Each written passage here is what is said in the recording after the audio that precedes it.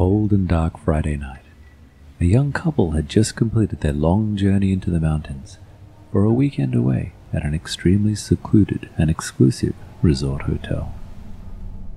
Earlier that day, the man had surprised his girlfriend by picking her up from work with her bags already packed. The girl was very impressed and was excited to stay at what looked like a beautiful and luxurious hotel.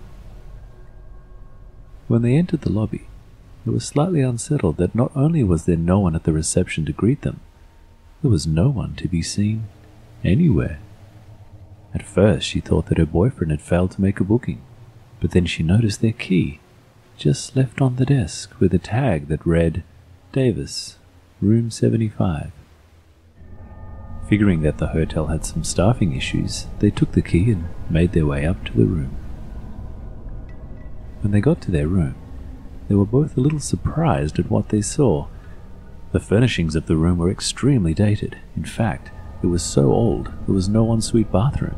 They would have to use the communal one, which was located all the way at the other end of the cold, dark hallway. The room also had iron bars on the inside of the windows. For security reasons, they figured, but it still certainly seemed a bit off-putting and did nothing to add to a warm, romantic atmosphere. They decided they could bear this for one night, and once they managed to see some staff members, they would ask for another room, or just leave. They got settled in, and the woman ventured down the hall and enjoyed a nice hot shower. At least the water is hot and the bathroom is clean, she thought to herself. It was then she thought she heard voices. She turned off the water and listened intently. What she heard next chilled her to the bone. It was a man's voice, saying they would come tonight to take the girl. This sent a shiver through her spine, and she immediately finished her shower in order to get out of there. She peered out from behind the door, expecting to see someone, and, to her surprise, the hallway was completely empty. She went back to the room and then told her boyfriend what she had heard. He told her she was crazy, as he's had a look around while she was showering. There was no one in the entire hotel. It would appear that they're completely alone. They went to bed and were surprised at how comfortable the bed actually was. They both drifted off to sleep quickly. That was until the woman heard a noise. Someone's trying to get in, she thought. She called out to her partner. Dave, someone's coming, she said. Don't be ridiculous, he said. It's probably the wind. Look, we're completely safe. The door is locked and bolted, and the windows have bars, right? No one can get in here. This made her feel mildly better. However, she still couldn't fully get settled, especially since what she had heard earlier had crawled back into her mind. Suddenly, she heard a noise again.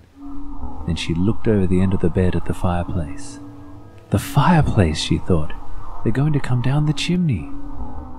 She got out of bed and looked up the chimney. Dave, wake up, she said. The chimney's not secure. They might come down here. Dave had woken up. In fact, he'd been awake the entire time, waiting to open the door. He let in two men in dark robes. They entered the room and stared directly at the girl. The girl knew they had come for her. She tried to scream, but couldn't. What the hell is going on, she thought. Dave, what have you done? Why? It appeared that he didn't care at all. Dave did nothing as the two cloaked figures moved closer and closer to his girl.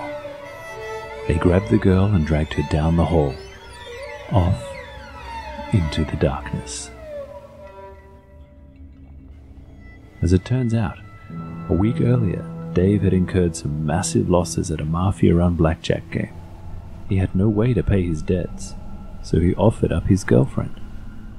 They accepted, and then they set up the stay at the hotel to make it happen.